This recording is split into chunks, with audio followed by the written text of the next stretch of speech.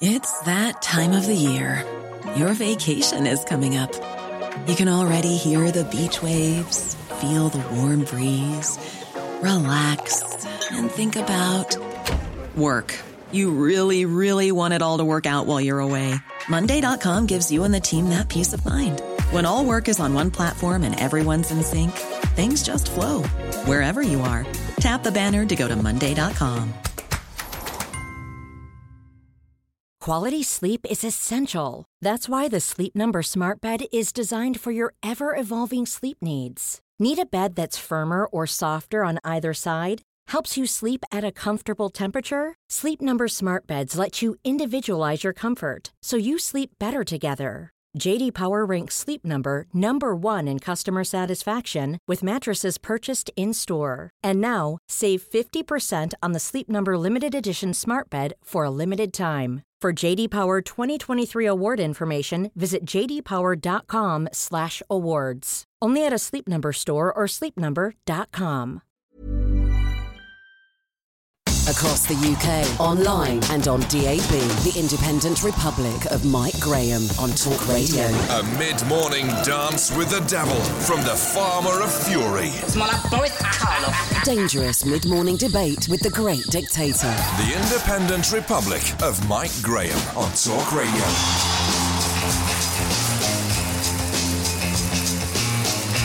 Good morning and welcome to the Independent Republic of Mike Graham on the day that the climate change rebels finally revealed their true cause, bringing capitalism to its knees. It's got nothing to do with the climate, it's got everything to do with changing the system. Just over half a dozen of the Extinction Rebellion bozos have glued themselves to the London Stock Exchange and donned gas masks in protest at the finance industry, apparently not telling the truth. I thought they'd finish with their climate nonsense, apparently not. Later on, there's going to be what is laughingly called a closing ceremony at their headquarters of filth in Marble Arch. Do they think they're in the Olympics or something? I, for one, will be cheering their exit. It's time to reclaim our city for the hard-working citizens of London. 0344 499 1000. Cheerio, climate change protesters. Don't come back anytime soon. I guess we'll see you in June when Donald Trump turns up. Coming up this morning, we go to Scotland to find out just why First Minister Nicola Sturgeon is now agitating for a second referendum on independence. The SNP make a great song and dance about voting to stay in the European Union and wanting out of the United Kingdom. But up until now, they've never really believed they had a chance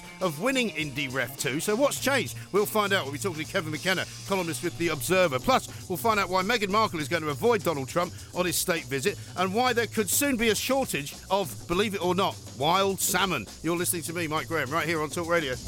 The Independent Republic of Mike Graham on Talk Radio.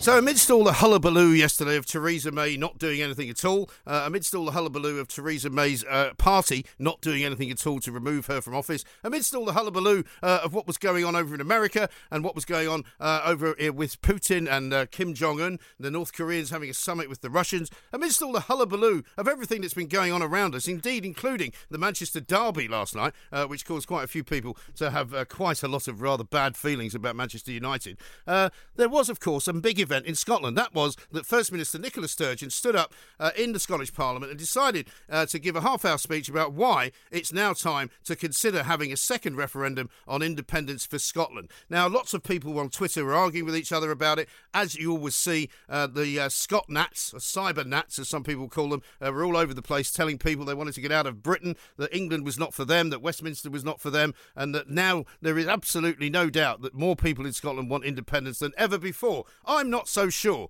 and I'm not convinced. So in order to find out, I thought what I would do is go to Scotland, talk to my good friend Mr. Kevin McKenna, columnist with The Observer, formerly with the Herald up there in Glasgow, and find out what the temperature actually is. Kevin, a very good morning to you. Welcome to the Independent Republic.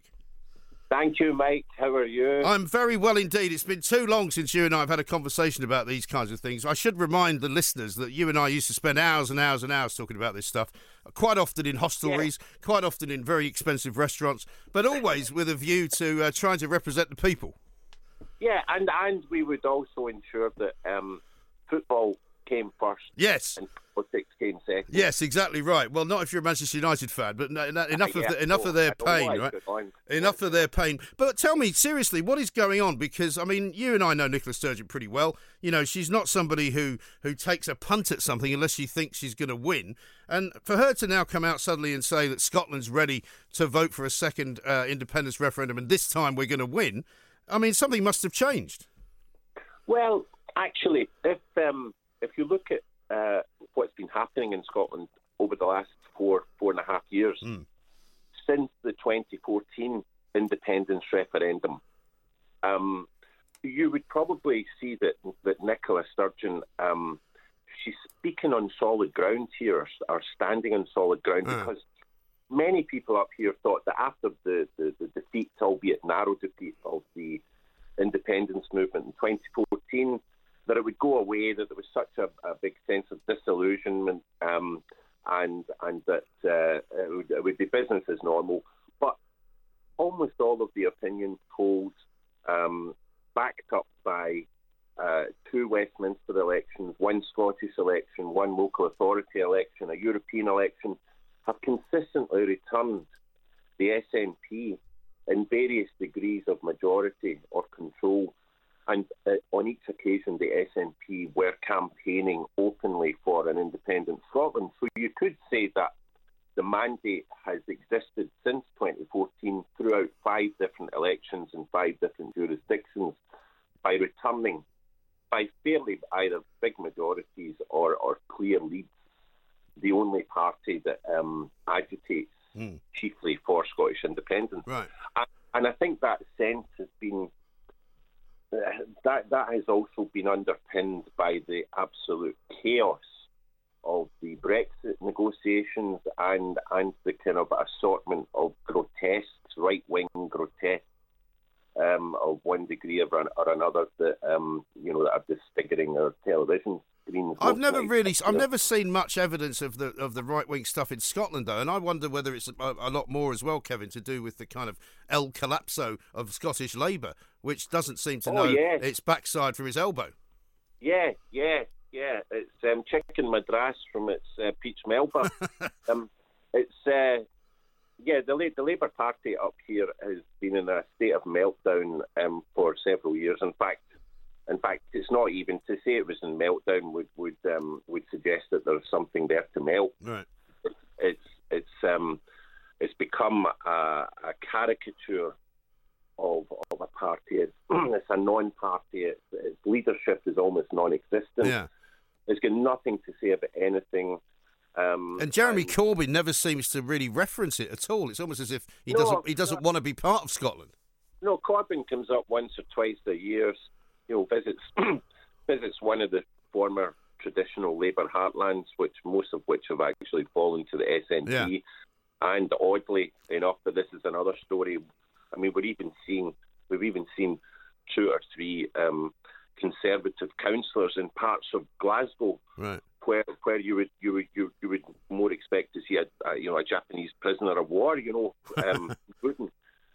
And that is all down to the utter incompetence, lack of leadership of Labour, and the sense of betrayal that a lot of working class people in Scotland felt about the Tony Blair and Gordon Brown years, that their failure to use their 3-term majority to reverse Margaret Thatcher's anti-trade union. Well, one of the things that we were always told in Westminster was the Scots can't afford to have independent Scotland because they'd never get into government again, because they used to have something like 40 plus MPs. They don't have that number anymore. But the problem as well, I think, for the UK Parliament, is that Brexit has so screwed everything up that if it then results in independence for Scotland, that's going to make things even worse, isn't it?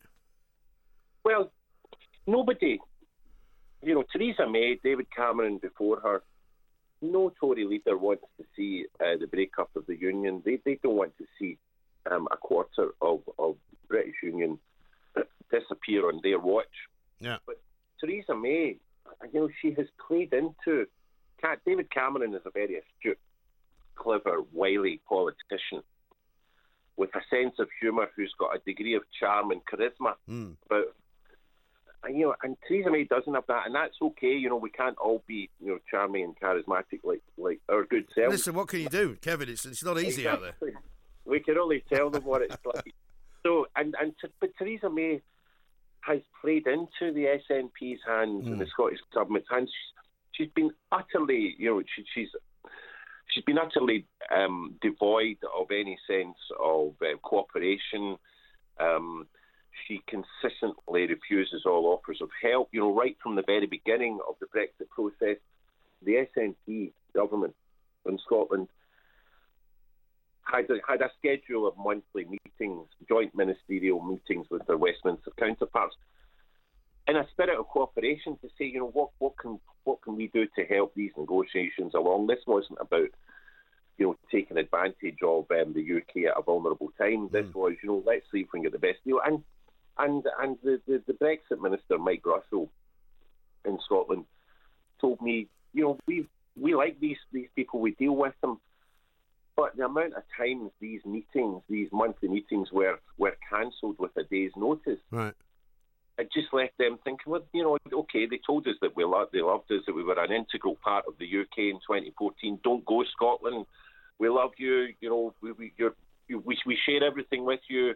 We share all our triumphs and all our disasters with you. But 2 years later, it's like, Scotland, don't even bother us. Yeah. It sounds strangely like an echo coming from Brussels now, doesn't it?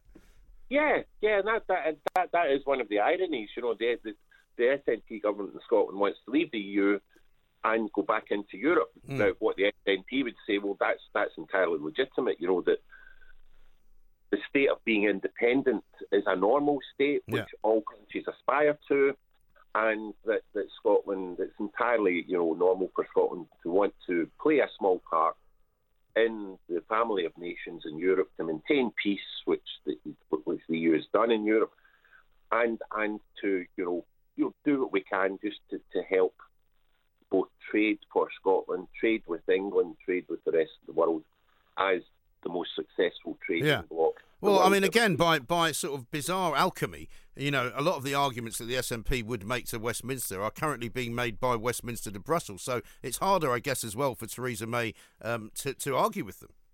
Yeah, it is, and Theresa May could have made life a little bit easier for herself if she, and I'm sure it wasn't just her, I think, she was also being, right from the start of this process, whether you're pro-Brexit, whether you're Remain or Leave, I think you have to acknowledge that one of Theresa May's early big mistakes was in being too fearful and too willing to accommodate the extremists in the ERG, or some of the extremists in the ERG, and come up with people get very upset when you call them extremists, Kevin. You'll get yourself loads of Twitter spatting enemies. I know, but up here in Scotland, you're looking at some of these people and saying, what Trafalgar, 18th century, there'll always be an England. What a lot of people, maybe some people in England, because of the independence referendum, forgotten. Yeah, but you could say the same about some of the mad sort of extremist Scott Nats, couldn't you? Absolutely. But beyond all that, there is such a high regard for England and England's achievements and England's history in Scotland, both among nationalists and people who are not nationalists. We see England as, they're our friendly neighbours, and that if there was to be an independent Scotland, and there's still a big if over that, England would automatically overnight Scotland would become England's biggest ally. Yeah. Well, that's the big question, Kevin, isn't it? Because is there sufficient evidence, in your view, and presumably there is in Nicola Sturgeon's view, that enough people have changed their mind now in Scotland and enough people would actually vote for an independent Scotland? Yeah, it's... Do you think there is? Personally, and this is, I've done my own polling, usually in the sorts of pubs that you and I used to frequent. So it's entirely unscientific, but I've been aware of more people who I know voted no, or who voted to stay in the UK in 2014, who are now coming around to the idea of an independent Scotland. They're doing so reluctantly. There are still big economic risks. It's a big step into the unknown. They love England. They holiday in England. They've got English relatives. Part of them consider themselves to be English, British, but you can't overestimate how much damage relations between Scotland and England have been simply because, or has happened simply because of the perception of the way Scotland has been treated by Theresa May and the Conservatives, the English Conservatives, throughout the last 2 years following Brexit. But of course, as well, it's also been exacerbated by the BBC, cutting away whenever the leader of the SNP in the House of Commons gets to his feet to talk about the latest. Well, don't talk to me about the BBC. You've just got a new BBC channel up there, haven't you? Yeah. Have you been on it yet? It's early days. No, actually, I haven't. I haven't endorsed it. It hasn't had the official McKenna. Oh, Joe. Okay. Now, look, the time is short, so I'm going to ask you a couple of final questions. So, the bottom line is that she says she wants to have this referendum before the end of 2021, which is not far away, but she's still got to get permission from Westminster to do so, right? Yeah. And there's not much chance of that happening, is there? Well, that's why yesterday I think Nicola Sturgeon's speech was quite cute, because normally, as happened 2 or 3 years ago, Nicola Sturgeon approached the UK government and said, right, we want to trigger a Section 30. Section 30 is that, trigger process that by which Westminster says, yes, you can have an independence referendum. And of course, the UK government said no. This time they've gone a slightly cuter way about it by saying we want to introduce the apparatus. Yes. Yeah, it's kind of a soft. It's kind of a soft indie ref, this, isn't it? Yeah, well, it's saying, look, we're going to get everything up and running, everything but the Section 30. We're going to present the arguments. We're the only Scottish independent sport newspaper up here, The National. Yeah. Is doing a 10,000 steps campaign for independence, where they're looking for 10,000 subscribers. So effectively, Nicola Sturgeon fired the starting gun on the next independence campaign, and that has pleased that part of her party, which wants to do that. And at the same time, those who are more cautious, she's saying, yeah, we're going to get all our ducks in a row before we go for the Section 30, and by that time, Britain will probably be out of the EU. You reckon? You're very optimistic, man. Well, we could be sitting here in 10 years' time, Well, funnily enough, a couple of people tweeting me now. One, Marcus, saying, solve the Brexit problem for Theresa May, offer the SNP an independence vote in exchange for passing her deal. Stranger things have happened. There are people in the end, the SNP who said, right, we need to get political about this. Yeah, and I understand that. This is politics. We're playing for high stakes. This is their dream. Their dream is an independent Scotland, and the dream of the Brexiteers is Britain out of Europe. Yeah, without all the mayhem and the chaos. So let's see if we can scratch each other's back. Yeah, well, also nothing to stop Theresa May from promising them a referendum, giving them a referendum, and then winning it, and say leaving Scotland as part of the United Kingdom. So it's all up for grabs. It's fascinating times. And also, a couple of people are asking me this. One final question to you, Kevin: has anybody thought about what the border would look like if there was, in fact, independent Scotland? Would it be a hard border? People are asking for obvious reasons. It would be a tartan border. Yes, Mike, and there would be, as I said, England overnight, and an independent Scotland or the rest of the UK would become our closest ally. And I wouldn't see, unless the UK government decided to play silly buggers, but there should not be any problem with a border. It'll be the softest of soft borders. I'll still be able to come and get married at Gretna Green, hopefully, but we shall see. Kevin, thank you very much indeed. Kevin McKenna, columnist with The Observer, formerly with The Herald as well, of course. A man who speaks an awful lot of sense up there in the north of England. But is it actually true that there are more people in Scotland who would now vote for an independent Scotland who didn't vote for it the last time around in 2014? I want to hear from you. 0344 499 1000. What about the idea that the SNP gets into bed with Theresa May, figuratively speaking, in order to get her deal through? Stranger things have happened, haven't they? This is Talk Radio. When you're ready to pop the question, the last thing you want to do is second-guess the ring. At BlueNile.com, you can design a one-of-a-kind ring with the ease and convenience of shopping online. Choose your diamond and setting. When you find the one, you'll get it delivered right to your door. Go to BlueNile.com and use promo code LISTEN to get $50 off your purchase of $500 or more. That's code LISTEN at BlueNile.com for $50 off your purchase. BlueNile.com, code LISTEN. Ryan Reynolds here from Mint Mobile. With the price of just about everything going up during inflation, we thought we'd bring our prices down. So to help us, we brought in a reverse auctioneer, which is apparently a thing. Mint Mobile Unlimited Premium Wireless. How to get 30, 30, bit to get 30, bit to get 20, 20, 20, bit to get 20, 20, bit to get 15, 15, 15, 15, just $15 a month? Sold! Give it a try at mintmobile.com/switch. $45 up front for 3 months plus taxes and fees. Promo rate for new customers for limited time. Unlimited more than 40 gigabytes per month. Slows full terms at mintmobile.com. Burrow's furniture is built for the way you live. From ensuring easy assembly and disassembly to honoring highly requested new colors for their award-winning seating, they always have their customers in mind. Their modular seating is made out of durable materials to last and grow with you. And with Burrow, you always get fast, free shipping. Get up to 60% off during Burrow's Memorial Day sale at burrow.com/ACAST. That's burrow.com/ACAST. burrow.com/ACAST. The Human Zoo, where they don't hide away the sick animals. The Independent Republic of Mike Graham. On Talk Radio. I wish I was a fisherman, tumbling on the seas, far away from dry land and its bitter memories, casting out my sweet life with abandonment and love.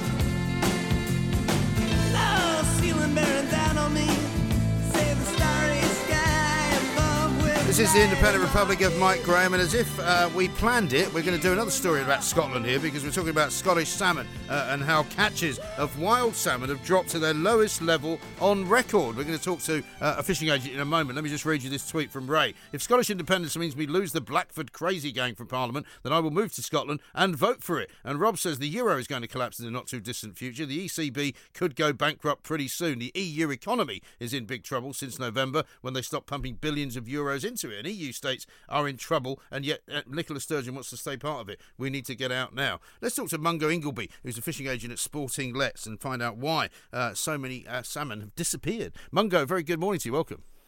Good morning, Mike. Thanks very much indeed for joining us. Wild salmon. A lot of people sort of think of smoked salmon. They might think of, the salmon that they eat in a restaurant. They might think of tinned salmon. Wild salmon is now dropped to its lowest ever record amount. What's going on? So very important distinction between wild salmon and what you buy in the restaurant. So Atlantic salmon now, you can't sell rod and line caught salmon. Right. And there's almost no netted salmon that you can buy either. So, it's a very sort of separate issue. And yeah, unfortunately, catches of rod and line caught salmon, Atlantic salmon in Scotland have plummeted in recent years. And the great difficulty is that there isn't a sort of simple solution, because the life cycle of the salmon is unique in that it spans so many different environments across such a large geographic spread of countries. So, you have the upland highlands, right through the river systems, out to sea, all the way out to Greenland and the Faroe Islands, right, and back again. And so there's a huge range of variables across those environments. And, there are a great deal of different factors that play into the decline. And so you have warming sea temperatures, superabundance of mackerel, you have water quality, you have in-river obstructions, you have predation. I mean, there's a whole range of sort of factors. And for the last, it wasn't too long ago, 2010, that Scotland had almost record rod catches. But for the last 5 years, there's been a decline. And we've seen the annual total be about 40,000, between 40,000 and 50,000. Right. Last year dropped away to 37, which, that is a record low for Scotland and very, very alarming. But what happened last year as well was that there was no rain. And catches of salmon are linked very much to the weather. So the wetter, and I suppose you could say more unpleasant the summer weather is, the better the summer catches. And last year, we had the best summer since 1976. Rainfall was 1/10 of the level of previous years. And as a result of that, fishing effort in the smaller rivers, where catches have actually held up rather better than more southerly rivers, it just wasn't possible to fish because there was no water. So it's a combination of, the continued decline of runs of fish and also the very, very dry weather. And those two put together ended up with this record low number, which hopefully we'll never see again. No, sure. And have things improved weather-wise this year for salmon? I mean, is it a bit wetter this year so far? So this year, I think what's difficult to gauge is obviously we don't have a crystal ball, so looking forwards. But what is just ask the climate change guys; they know what's going on. They'll tell you what it's going to do. Well, that would be great if they could tell us. But it seems the water tables haven't recovered from last year, so the rain is disappearing very, very quickly. So some of the rivers are low already, but there's fish being caught, and there are still a lot of people coming to Scotland to fish because it's a big, it's worth £100 million to the rural economy, salmon fishing in Scotland. And so, it is a really important issue for, lots of rural communities. And, because there are so many factors, we'd love to find a silver bullet, but just as much as possible needs to be done to try and get things going in the right direction. Because presumably if it didn't improve, you might find yourself in a situation where you'd have to put limits on the amount of fish that you could catch. So at the moment, Scottish fishermen fishing for Atlantic salmon, we already return over 95% of the fish that we catch. Rod and line fishermen, we're not killing salmon, and so with the correct handling procedures, the mortality is very, very low. The fishing community is doing a huge amount of conservation work. We're not killing and taking fish out of the rivers as a general rule. We're really trying to do our bit. So in terms of putting limits on, there are other countries, Ireland, some rivers in America, Norway. There are different conservation policies that are put in place, taking into account, fishing efforts, the number of fish that are deemed to be running the rivers, etc. So, fishermen are really, really trying to do their bit already and have been doing their bit for decades, actually. Right. And presumably this is going to affect on the price as well if there's still, shortages or less salmon around. Oh, hugely. So, at 2010, at the very, very peak of the autumn run, and so there are three distinct runs of salmon in Scotland. So there's a spring run, a summer run, and an autumn run. The biggest contributing factor to the decline is that the autumn run, which was the most numerous, has actually declined the most. And so there was most pressure for availability in the autumn run at the peak of it, so in 2010. And at that moment in time, people would pay £1,000 per rod a day to fish on certain beats. Now, at those, same times of year on those same beats, they would be very, very lucky to find a taker for £200. So, there is some very, very significant declines in some parts of the country. And, that on the face of it makes it seem very, very exclusive, but, it absolutely isn't. And, there's a huge amount of availability for sort of £30, £40 a rod a day. And, the great trouble is at some point, you need to catch something. And so, where once angling clubs had hundreds of members, they're dwindling away. And, it is because that runs of fish are reducing. But, there are certain parts of Scotland that are also doing better. And it does seem that the north of Scotland is in a much better place than the more southerly rivers. And, there's a number of theories as to why that might be. The north of Scotland is, the habitat is relatively pristine. There isn't sort of housing and developments. But there are exceptions all down the East Coast. So there's just this huge sort of smorgasbord of variations as to why, why things may or may not be sort of declining or improving. So it's very difficult to sort of come up with a silver bullet. No, of course. Mungo, thank you very much indeed for your time. Mungo Ingleby, the fishing agent at Sporting Letts. Salmon, one of the great delicacies of the Western world, and indeed of any world. But apparently there's a lot less of it around this year than there was last year. But we shall see if it improves. Nice to hear somebody like Mungo saying, actually, nobody really knows why this is happening, and rather than saying, it's all about climate change. It's all getting hotter. Don't forget, 1707, it was 38 degrees that year, for heaven's sake. The Independent Republic of Mike Graham on Talk Radio. Let's talk to Christine, who's in Southend. Hello, Christine. Hello there. How are you? I'm fine, thanks. Good. What do you want to say? I wondered, I've just got a question. if Scotland wants to become independent and they want to stay in the EU, well, there has to be a border. Well, we did ask that to our guest who was on earlier. I mean, technically, yes, there would have to be a border. He was saying that he would probably hope that there would be a relatively soft border rather than a very hard border. But they wouldn't have the same issues, of course, as Northern Ireland. But they would definitely have to have some kind of customs point, wouldn't they? Well, I was thinking that, and I wonder if the Scottish people would, really like that, if they've got to start having everything checked and... Well, there's no evidence for me that actually there's a majority of people now that want independence anyway, because the no vote actually won by about 10%. It was quite a big margin. It was bigger than the EU referendum, So I'm not sure that they've got enough people that support it anyway. Well, I just wondered. That was just a question that I wondered if the Scottish people realised. Yes, I don't think they do, actually. I've been having an interesting Twitter conversation with somebody who said that basically it's nothing to do with England. You don't live here. It's nothing to do with you. We'll decide what's best for our country. And I said, well, actually, technically, our country is the United Kingdom. That's what it says on your passport. It doesn't say Scotland. It doesn't say Wales. It doesn't say Northern Ireland. It says the United Kingdom of Great Britain and Northern Ireland. And that is our country. So technically, if they want to have a referendum on leaving our country, I think we should be able to have a vote as well, don't you? Well, I should think so. I've got a friend that she's Scottish, but she lives in North London, right? And she's not allowed to vote. That's ridiculous as well. To vote in Scotland, yeah, she's not allowed to vote. But if you've just moved there from Poland, you can vote because you live in Edinburgh, which is equally mad. I know.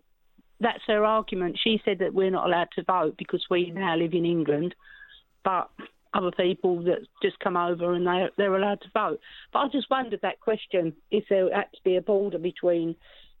Well, we have to build a wall. I don't know. Well, there's already one there. You just rebuild Hadrian's Wall. I know. That'll do. Yeah. But the difference is, of course, the Romans built that wall to keep the Scots out. Not to have a customs union, but there we are. We'll find out soon. Christine, thank you very much indeed. The Human Zoo, where they don't hide away the sick animals. The Independent Republic of Mike Graham. On Talk Radio. So I'll just sit right here and have another beer in Mexico. Do my best, waste another day. Sit right here and have another beer in Mexico. You got to love the old Scott Nats and the arguments that you get on Twitter whenever you talk about Scottish independence. Jimbo, right, has just sent me this. Mike, are you going to get anyone on at all that doesn't hate the SNP, like that lying, typical Aberdeenshire no-at-all-cost voter? This is part of the reason I support Indy. The media don't have a clue what's going on in Scotland and treat us with total disdain. Well, you should have tried listening to the first hour of the show when we had Kevin McKenna on, who happens to write a column which is pretty pro-SNP and happens to believe in independence and wants a second referendum. Because, of course, when we had him on, we had loads of people complaining about the fact that he was too one-sided. He didn't talk about remaining in the United Kingdom. So do wash your ears out and do criticise me if I've done something wrong. But please, do not accuse me of something which I have not done, because that would be wrong, would it not? Now, let's talk about beer, and let's talk about Mexico City. And who better to do that with than Lisa Francesco Nand, who is, of course, travel journalist, host of the Big Travel podcast, and I think she's just been away somewhere. Lisa, very good afternoon. Welcome. Good afternoon. Yes, I'm fresh back off the plane from Spain yesterday. You were in, yeah. I thought you might have been in Spain, but it all looked very jolly, and you had. I like that picture of you all wearing the same tops. I thought that was very funny. Yes, the airport. It was completely by accident. Me and all my kids, my two children, all wearing the same T-shirt. You know, when you realise you've only done that when you've gone out. I know, because you're rushing around and you don't quite realise. Now, I've never been to Mexico City, so I can't speak about what it's like there. However, I have been to places where they sell sort of large bottles of beer, family bottles of beer, as they call them. People go into a shop, a convenience store, buy them, come out with a few plastic cups, sit down on the stoop and just drink it. Apparently, some politician over there has decided that this is encouraging drunkenness, underage drinking, and wants to ban it. Yeah, Mexico City is absolutely beautiful. It's very cosmopolitan. It feels very European. There was a time about sort of like 15 years ago where it felt like it was quite a lawless place, although I hadn't been at that point. Right. And you get the impression with parts of Mexico there is that sort of lawless thing going on. And I think like concentrating on getting rid of selling cold beer is perhaps maybe focusing their attention on the smaller things when you've got cartels and journalists disappearing and people getting their heads cut off in the mountains. It's like maybe you should think about something else that's a little bit bigger than banning the sale of cold beer. Yes, quite. But it's kicked off. Apparently, the hashtag yesterday was trending "con las cervezas no," meaning "don't mess with our beer." Right. And people are sort of up in arms, as they say, about the prospect of cancelling cold beer in Sure. supermarkets. I mean, it's very hot there, a very polluted place as well, I understand. I mean, I'm sure I was told this, or you can maybe tell me if it's true, that they have little oxygen stations around the town or around the city when you're walking around. I've never seen an oxygen station. I've seen an oxygen bar, but I think that was just for, like, fun. That's just it a might gimmick, have been yeah. laughing No, well, gas. I was told it. this was some years ago, maybe 10 years ago, but the pollution in the city was so bad because of the traffic, and it's a massive, much bigger city than London, isn't it? It is, and a lot of it was destroyed and rebuilt. When was the earthquake? I can't remember. I do remember the earthquake happening at the time, but Right. hundreds and hundreds of thousands of people were killed, and it is a really vibrant place. But the whole of Mexico is synonymous with cold beer, isn't it? Oh, it is. It's It's got some pretty good beer there as well. They got the Corona, is it, and Desperado Dos is Equis. quite nice. Well, Mexico is just synonymous with cold beer. Yeah. This is actually something that's in America. The sale and consumption of alcohol in public places is banned in Right. most public places. I mean, we think it's quite, we had the whole Diane Abbott on the train thing Yes. here a few days ago, and we think we're quite strict with banning it on public transport, but we can drink in the street as much as we like, as you can in most European cities. But for Americans, when they come here and they see someone sitting in the park having a beer, it's actually they can't believe that's it. quite racy. Well, when I lived in New York in the 80s, we'd have a thing called brown bagging it, because you'd buy beer and you keep it in a brown bag and just carry the brown bag around and drink it, and that way they couldn't technically arrest you, because it was I think the rule was no open container of alcohol. So as long as they couldn't see it, basically they couldn't do you for it. America's has got this real sort of dichotomy of laws, hasn't it? Where you're very strict about buying alcohol. It's got the highest age of alcohol purchase. It's 21. Yeah. But then you can carry a gun if you want to and shoot people. Well, this is where they banned Kinder eggs because of the choking hazards. But don't worry, you can still get down to Walmart and buy yourself some bullets and some guns. Although, to be fair, Walmart has stopped selling guns now. They only sell bullets. Oh, well, that's all right, then. You have to get your guns. You have to get your guns somewhere else. I mean, similarly, they've got these blue states, what they call the old-fashioned kind of, Pilgrim Fathers type Protestant states in New England, and for a long time, and I think in some of them still the case, you can buy beer, but you can't buy anything harder than that. You can't buy wine or spirits on a Sunday. Yes, I think that's it. Didn't there used to be some sort of law about dancing on a Sunday here? I think when I was working in bars, even just about 15 years ago, there was some law about not being able to dance. Really? On a Sunday. It's never bothered me, change that all the one. time, don't they? Remember Sunday closing, for example? That was just an excuse for the rest of us that worked in pubs to have a massive lock-in. And then when the laws changed here, when the licensing laws changed and people were able to stay in a pub longer, it had such a significant effect on club life. People, even though some pubs were only open from an extra hour longer from 11 till 12, people stopped actually going to clubs because that extra hour meant that they didn't sort of have the urge that they used to. Okay. But in Spain, where I've just come back from and I spend a lot of time, the kids had a culture of doing something a bit like Mexico City, and that's why they're talking about banning beer. It's called going for botellón, which is basically going for bottles, where they go and buy those huge family bottles of beer and those massive bottles of San Miguel and Cruz Campo and go and sit on the beach. And that has been banned in Spain. Oh, has it? Right. And they put big floodlights on most of the beaches at night to sort of stop that and other activities that people were indulging in. Well, I mean, it gets hot and summery. You never know what people get up to. But, I mean, that's a shame, isn't it? Because you'd always have thought that Spain... Although, of course, I'm old enough to remember going to Spain when Franco was still around, and my father got nearly arrested for walking on San Sebastian Promenade just wearing his swimming trunks. These two guys with guns came up. Yeah, these guys with guns came up and, pointed him back down to the beach with a sort of butler rifle. Was it anything to do with how your dad looked in swimming trunks? He actually looked very good. I mean, a lot better than I do, I have to say. Now, the other thing I want to mention to you, just because it's another thing about banning stuff, EasyJet apparently has come out today and said they're going to stop offering nuts to people on flights because of the worries that somebody next to them might be allergic to nuts, which is this kind of tyranny of the nut allergy now, isn't it? Yeah, I mean, I don't know what you're going to say on this. You're not going to moan about not being able to have your nuts on a well, I don't. I don't really care, but I mean, one of my pet hates is that you can't. When I go to the cinema now, I can't get peanuts and chocolate peanuts and raisins because they've banned the peanuts. Now I didn't know that, but to me it makes absolutely perfect sense. I mean, it's quite difficult when anyone falls ill on a plane, particularly if they've got a potentially fatal allergy. Yeah. And I know that, hopefully they will know about that and have an EpiPen, but I think if the rest of us, can go without having a pack of peanuts on a couple of hours flight, particularly an EasyJet flight to Mallorca or wherever we're going. Yeah. I think it's not such a bad thing. It's probably not. It's probably not. But surely it's a small plane, an EasyJet flight. Why can't they just ask somebody if they've got a nut allergy, which I've seen them do before, Yeah. and then they'll say, look, we're not serving nuts today because such and such a person or a person on the flight has got a nut allergy. I think that's fine. But banning them for every flight, really? Do they have to do that? I don't know. I mean, you don't know how common it is, but if it is wrong and it is you that's had the allergy or someone that has the allergy and it does go wrong, the consequences can be very serious. But these things are changing all the time. Do you remember, for example, the thought of smoking on aeroplanes now? Oh, yeah. Seems That's ridiculous. mad, isn't it? Mad. I used to smoke on the... Well, I didn't, but when I was at school, I was a school kid, people used to smoke on the underground. Yeah. I mean, Which that's was smoking bound for absolutely carriages. very good reason, but you can't imagine that sitting on a massive tank of petrol flying through the sky. No, I know. And also the fact that it's okay if you're not in the smoking section, you'll just be in the robe in front of them. Next to it, yeah. Don't worry, that'll be fine. Into it. I know, it is remarkable. Remarkable. Anyway, nice to have you back, Lisa. Thank you very much indeed. I'm sure we'll talk again soon. Lisa Francesca Nanda talking about the beer in Mexico City. Somebody's trying to ban it from being sold, or trying to ban it from being sold cold, which means nobody will buy it at all, of course. And what about a nut ban on EasyJet? I just think it seems a bit over the top, doesn't it?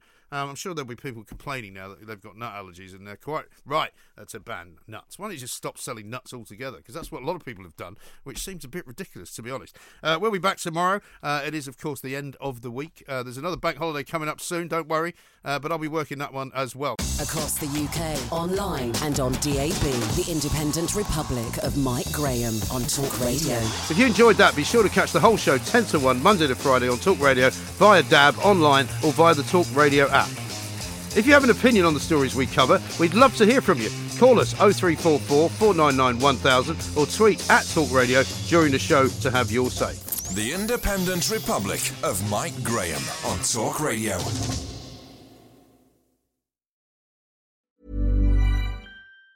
Even on a budget, quality is non-negotiable. That's why Quince is the place to score high-end essentials at 50 to 80% less than similar brands. Get your hands on buttery soft cashmere sweaters from just $60, Italian leather jackets, and so much more.